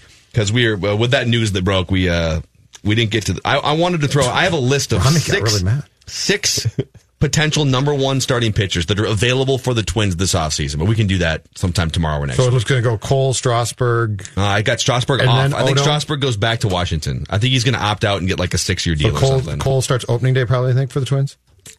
Derek Wetmore seems to think that they will be in on Garrett Cole. And I Are think we he's drug crazy. testing right now, or is that going to come later? Garrett Cole or Derek Wetmore? Derek Wetmore. We probably Garrett need to Cole, do it now. I wouldn't drug test Garrett Cole. He can do all the drugs he wants. I don't care. Exactly. Come pitch for my team. Just don't get suspended for it. Mackey and Judd with Rami, Score North and the Score North app, and the Quarterback Cesspool Challenge. When we come back, we have a cesspool whisperer that we're going to have to honor when we come back here. It's hard being a quarterback in the NFL. We couldn't complete a pass. We sucked. Each week, Mackey, Judd, and Rami look for the worst of the worst quarterback performances. The interceptions. Intercepted! What is going on tonight? The strip sacks. That ball's out again! And the Bills recovered again! The ineptitude. I mean, it's absolutely pitiful. It's the Quarterback Cesspool Challenge on Score North. And that's the 5th interception today. Yes. It's becoming a wildly popular segment that's being dominated by one man and one man alone that we will celebrate here shortly. But I'm just doing a quick Celebrate? little... I don't know that we'll celebrate. I think it's worth celebration. Since when does this show celebrate anybody? We'll mention. Yeah, I don't think we celebrate. No, I think you can celebrate. Okay. No, we're not going to start doing something we don't do. No. I just did a quick Google search here character. Yeah. because the loser each week is racking up punishments. Lots of them. And I just did a quick Google search for Minnesota high school musicals. Dude. And Rami, there's a few great ones coming up here. A few great ones. The Addams Family We said we're musical going at as, Hopkins High School. We're going as a team, right? We said the whole show was going. Did we not decide that last week? I'm okay with that. All right. Yep. Well, what night is it? I'll serve my punishment. I'm a man of honor. So High School Musical coming up from pick a date, Totino pick Grace. a terrible musical, and let's get this over with. There's actually one that starts tonight. Why do you have to denigrate these high school kids like that? They might be good. Oh, no, it's not them. It's musicals. It's just musicals in general. What's up, Phil? Chanhassen High School tonight. Little Shop of Horrors, the Broadway version. How about Elf the musical at Lakeville in December? I love Elf the movie. Actually, that should be it. We should go to Elf the musical. Lakeville North. I'm not going all the way to Lakeville. It's too far away. I'm not making that Just drive. hop on 35. I don't understand why people don't. So committed. Just 10 pick a minutes. place. I don't understand why people live in Lakeville. Just pick a day. Pick a terrible I musical. don't understand why people live Get in this Lakeville. out of the way. We will. I have So other far south you'll go? And in the meantime, I have other punishments I still need to serve. Can we get this over with? I don't want to let them pile up. Every week, dude, they late. piled up. I know. I know. I want to get this over with. Well, here I'm telling you, punish me. Here are this week's results. It was really Hopefully I didn't step on that drop there, but that was a good one. You did, and it was wildly uncomfortable. The Quarterback Cesspool Challenge consists of 17 weeks of us attempting to pick the worst quarterback performances each week as measured by QBR. We can only pick each quarterback once, and we all have to pick different quarterbacks each week. And here are last week's results. Judd, you finished in last place, which means you're going to be saddled with a future punishment that we decide because you picked Matt Schaub. Matt Schaub. What's going on with that? Matt Schaub put up one of the 5 best performances of any quarterback pick so far this year. You're 100 years old. You stink. What's you going would on? have been better off had you chosen Matt Ryan, who didn't start, but you still would have lost. Did you, before the game, the Falcons tweeted out, like, it's game time or something like that, and Matt Schaub, like, running through the tunnel with his helmet off, and it looked like a guy dressed as an NFL quarterback. Yeah, so why was he playing well? I don't know. And his team stinks. It looked like a dude in his 40s dressed as an NFL quarterback. It was amazing. And he put up a 71.4 QBR on a 1 to 100 scale. Judd would have been better off picking Matt Ryan, who, based on our rules here, would have scored a 50 because he didn't play. So still would have lost, but you lost. You know what the problem is? I got cocky. Because they were speculating on Friday that Matt Ryan might start. They announced on Saturday that he was out, and then I tweeted and tagged all you guys with the Schefter tweet being like, here he comes, Matt Schaub. That's probably Called yourself a genius. I got cocky. He played well. Rami, you fired your Baker Mayfield bullet against the best defense in the NFL, New England, and it wasn't a great performance, but it definitely wasn't terrible. 41.7 QBR. Really? Yeah. Huh. Not a total train wreck. Nick Chubb did the job for him of handing the ball over to the Patriots. Yes, exactly. I took Andy Dalton, who was bad enough to get benched, but not bad enough to beat Jonathan Harrison, the quarterback cesspool whisperer, who scored his 5th victory of the season. He hadn't thrown an interception all season long until Sunday afternoon. 3rd down and 12 from the 11-yard line. Crowd looking for a big play from the defense. Allen, however, has it intercepted, and they get the big play. Richard Sherman on the pick. Even old man Richard Sherman picked off Kyle Allen. Allen's 17.4 QBR makes Jonathan this week's QB Cesspool Challenge winner. Manny taking a shot at Richard Sherman there. Old man Richard How'd Sherman. you get that Amazing. one right? I mean, San Francisco's defense, don't get me wrong, they're for real, and I like them a lot now after watching them, but how'd you get that one right? San Francisco's defense, man. I guess. Whatever. So Jonathan now has I'm not celebrating you. 5 wins on the season. He has correctly identified 5 terrible quarterbacks. Judd has 2 wins. Rami has 1.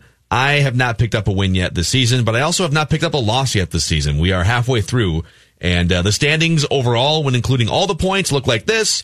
Jonathan's in first place. Judd's in second place. I am in third place. And Rami, you are in last place with a bunch of punishments coming down the pipeline. Seriously, can we just get some of these over with? We will. We will. Figure it out. Okay. All right, Jonathan, let's fire this thing up.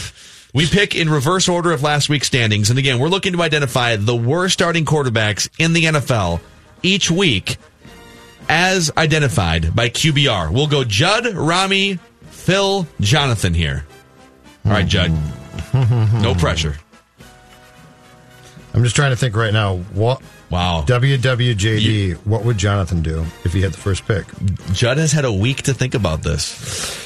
He's on the clock, and he doesn't know who he's going to pick. Judd's head. Dude, know who he's going to pick. I'm going to come beat you up. Free real estate. And just a little peek behind the curtain, our interview with Sage earlier was pre-taped, and we were all sitting here. Jonathan, I don't know if you picked up on it from the other room. It was the quietest this room has ever been during a taped interview because we were all noses in our computers doing amazing. QB Cesspool Challenge research, and he's still not ready. I know what I'm doing. Are you sure? Are you going to pull a Mike Tice right now? Are you going to forget that you're on the clock? No, that was Red McCombs in the front office. Okay. I am going to take making his first start, drafted by Jacksonville. Last seen as a backup, not to Jared Goff, but Sean Mannion in Los Angeles, and now in Denver. I'm going to take Brandon Allen. Wow, there it is. Is this our third quarterback with the last name Allen that has been chosen in the quarterback cesspool challenge? Of them, you're right. We have a Kyle Allen, we have a Josh Allen, now we have a Brandon Allen. I'm taking Brandon because I have a feeling this might be his only start. All right. Over to Rami.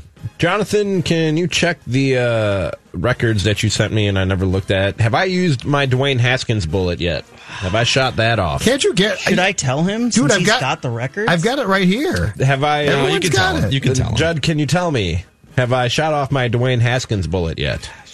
You have not. I don't think I have. No, I you used have not. Case Keenum, anticipating I'd be able to use 2 terrible Washington quarterbacks, which I indeed will do today. Give me Dwayne Haskins. Is Keenum not playing? Quarterback cesspool challenge. It's up in the air, actually. There's a bit of a risky You know what play. happened last time? A I guy know. thought that and I got know. cocky. It's a bit of a risky play. He basically came out on Saturday and taunted his friends, and next thing you know, he's a loser.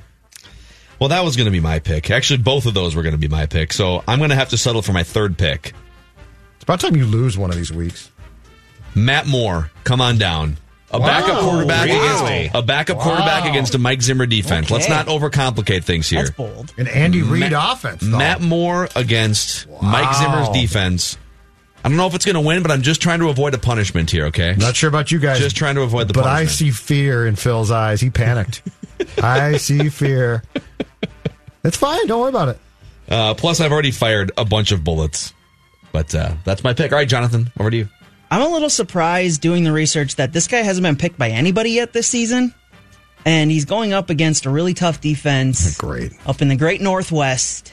Jameis Winston. Wow. Still Had hasn't him been on my picked, list. Hasn't been picked by anybody this season. Now he's going to He win. was in the running for Now me. he's going to be the worst. He was for in the sure. running, but I went with Seattle's Dwayne defense Haskins. is not very good. You know, I'm willing to take that risk because Jameis Winston is awful this year. see, that's the pick of a man who knows bad quarterbacks, Jonathan Harrison.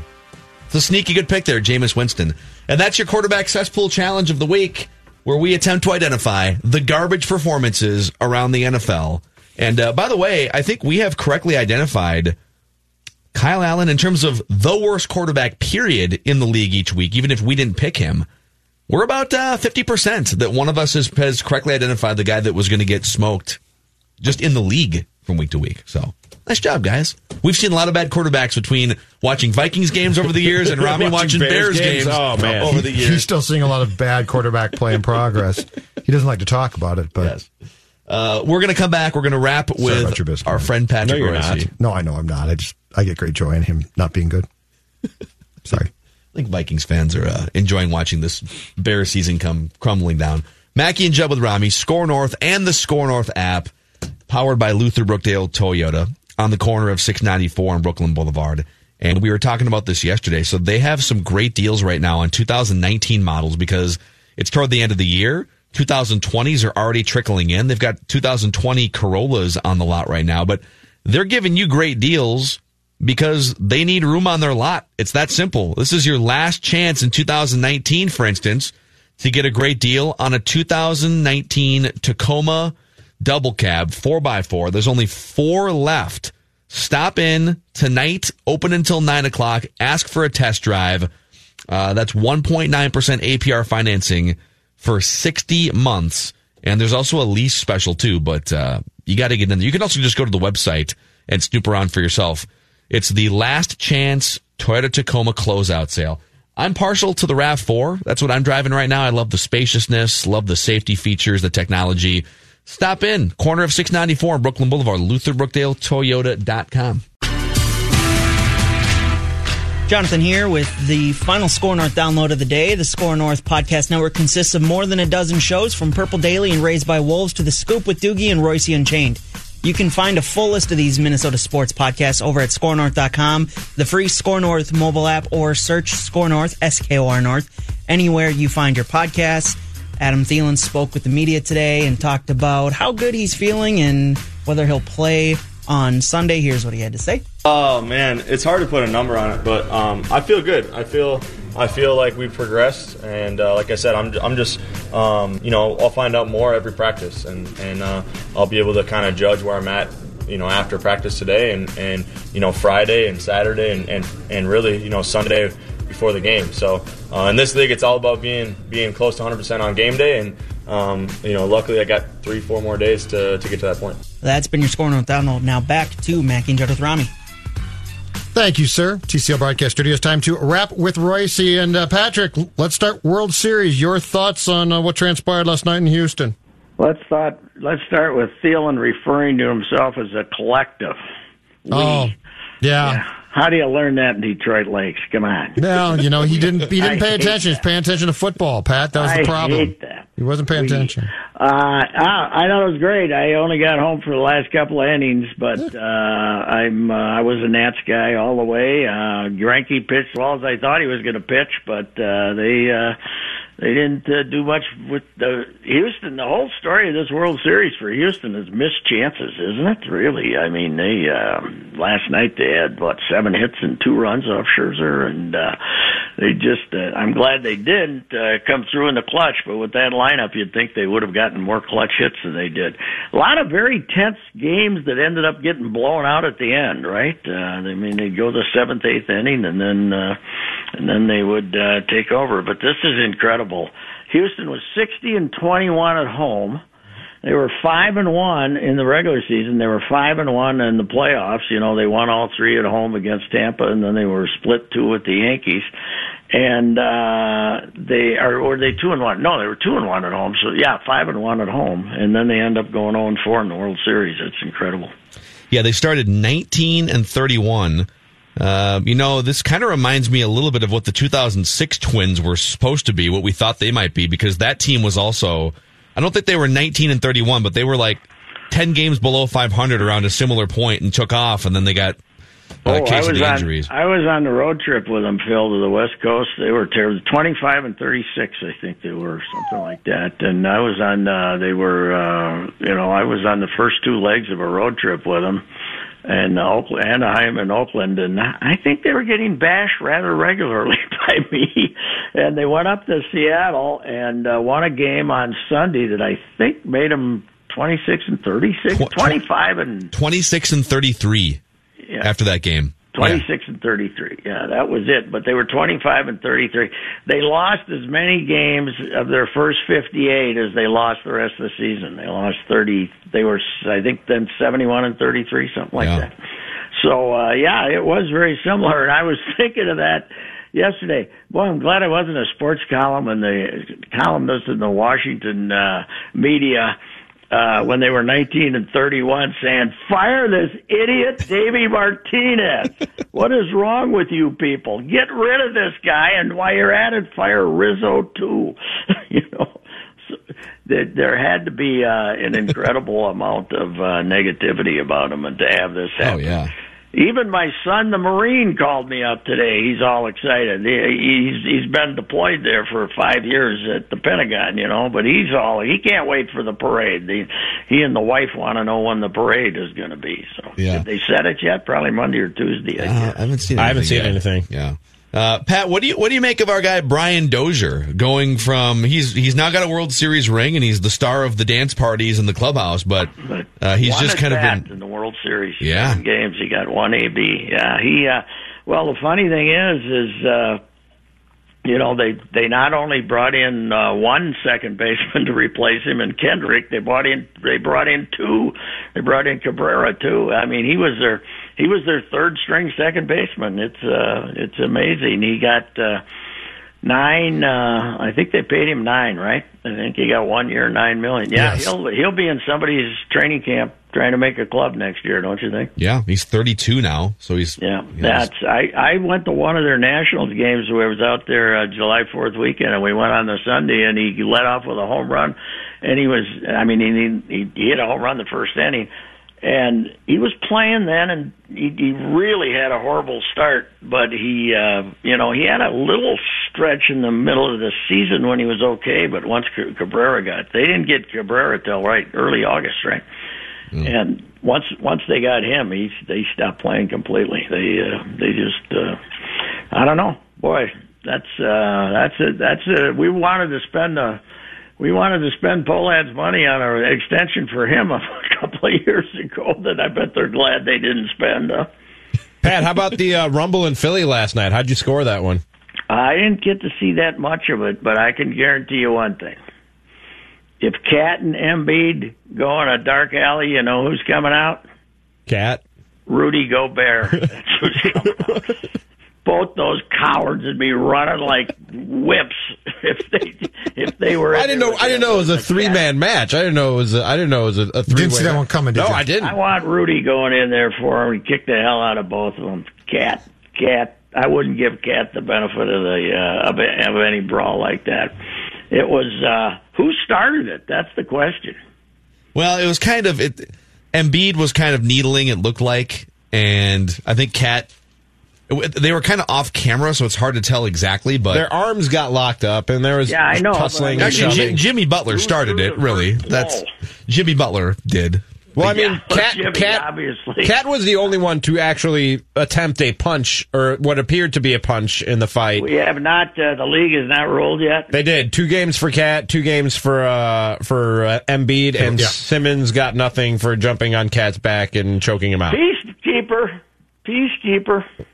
Yeah, so apparently someone tweeted us that they're part of the president of our president referring to the president of Turkey as a peacekeeper in northern Syria, but that's a different neither here nor there. But Pat, apparently someone tweeted at us that Karl Anthony Towns may have told the league that Ben Simmons was indeed a peacekeeper. That's what someone tweeted. So someone tweeted at us, "Hey, we're not shying away from reckless speculation on the show." I don't think he was joking. I heard you guys talking about it. I think he had his armor on him, but I don't think he was putting any pressure on him. No, it looked pretty aggressive. To me. Well, it didn't look like Cat was very happy about it either. Embiid got out of just from the videos I saw. He got out of there knowing that with his reputation, he had the chance to get the. Everyone assumed that he started it, and I think he was trying to avoid a long suspension. That's what I thought anyway. Yeah. But I might have been wrong. Maybe because I think if it had turned into a full scale brawl between the two of them, Embiid probably would have taken the punishment because everybody would assume it was his fault. Well, we just came through a 10 to 12 year era in the NBA. The LeBron James era where all the superstars are on private jets together and drinking red wine and having a good time. And it feels like now with Giannis Antetokounmpo saying, I don't want to make friends until I'm 40 years old. I want to hate everyone. So Why start then? You got these guys, Jimmy Butler. Yeah, Judd hates everyone. Yeah, don't start making friends at 40. Jimmy Butler and Kat hate each other. Kat and Embiid. It seems like we're getting some bad blood back in the NBA. Well, I'd say so. There's it is a sport when you're out there, in that very limited tigery with elbows flying. It's a sport that certainly is conducive to the short temper, isn't it? And you're surprised it doesn't happen more often than not. And the idea that they can now taunt each other on social media is also kind of a new element to it, too, the last 10, 12 years or so. That's the one thing, Pat, that I don't get, though. So you get in a fight, which is fine. You leave the floor, you go to the locker room, and continue the fight on either Twitter or Instagram. That's the one point. You know what? I can tell you this as an older guy. You know what this is called? What? 2019. That's what it's called. Can you imagine Drysdale brushing a guy back and then tweeting, "I hate you"? These guys are operating like the people that we knew, and it's a completely different world. Especially when all of these. This isn't Elgin Baylor getting mad at Wilt Chamberlain when they were both making $100,000. You know, these guys are making $19 million. And they get sensitive with their $19 million. So yeah, I guess I don't know. It'll be fun if I hope Embiid isn't a big sissy like Butler was, and when they come back here to play, that he's out there and ready to go. That thing, by the way, has no chance to last more than 5 minutes, right?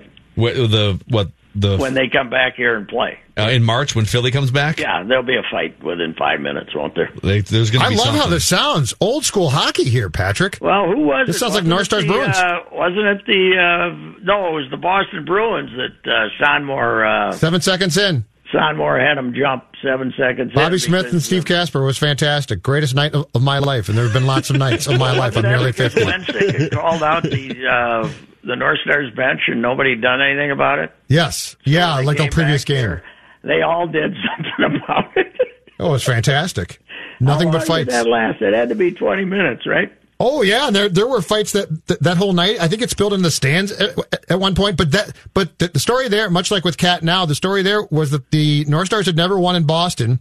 That was 1967 to 1981. And they were a bunch of and the reason they hadn't won is because they were a bunch of wussies. Yes, right? and they lost the night in Boston of the fight, but then they played them in the playoffs. It was best 3 of 5 and swept them.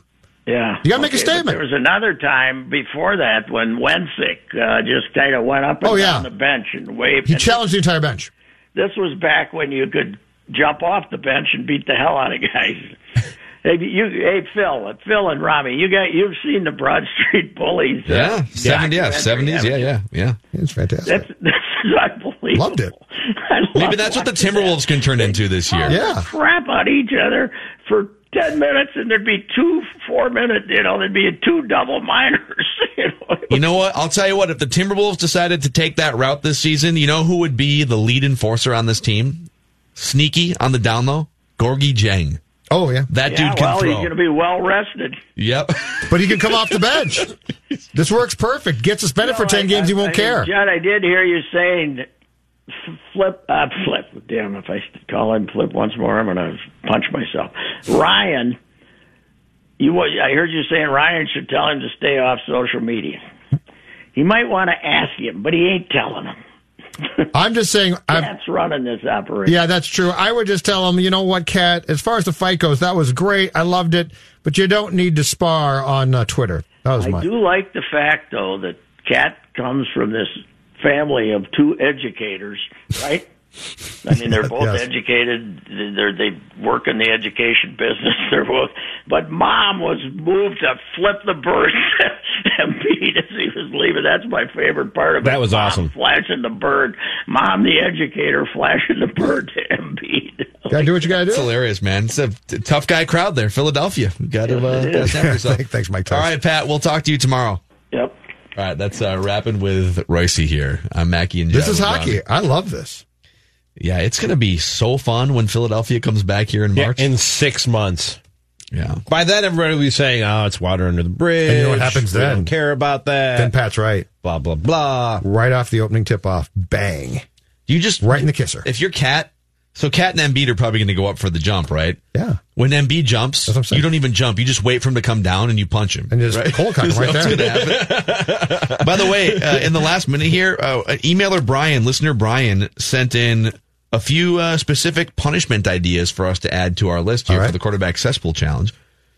Idea number 1 here for Judd, as the former Star Tribune expert on Taekwondo, as you told us at one point. I cover Taekwondo. Yeah. Judd should have to do a morning Judd from a local dojo on the current state of Taekwondo. Oh, Judd at the dojo. I love it. In some sort of in the official garb, whatever you call it. Oh, that'd be great. This one's for Rami. Basically a robe. Would be great. Rami, you have to be a guest on Judd's hockey show and provide a detailed breakdown on the Milwaukee Admirals. All right. I'm in for that.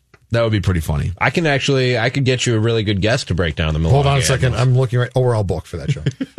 I'm sorry. It's booked months out. The only thing I know about the Milwaukee Admirals is they have the guy with the most Irish name in the history of Irish names on their team. Callahan Patrick O'Reilly. His first name is Callahan? His actual name is Callahan Patrick O'Reilly. That's a hell of a name. And bagpipes play every time he walks into a room. This punishment is for me. Run a White Claw mile.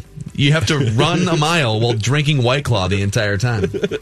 I will be the guy. I'll be the guy. Hold on. That sounds fun. That doesn't sound like a punishment. That's not a punishment. That's a mile. I'm not in cardio shape. I just want to be the guy on the side of the course handing you White Claws like they do with little cups of water at the marathon. Find our podcast on the Score North app, Mackie and Judd with Rami. It was great today. This holiday, whether you're making a Fred Meyer Simple Truth Turkey for 40 or a Murray's Baked Brie for 2, Fred Meyer has fast, fresh delivery and free pickup, so you can make holiday meals that bring you all together to create memories that last. Fred Meyer, fresh for everyone. Free pickup on orders of $35 or more. Restrictions may apply. Get more ways to save at the Buy 5 or More Save $1 each sale. Just buy 5 or more participating items and save $1 each with card. Fred Meyer, fresh for everyone.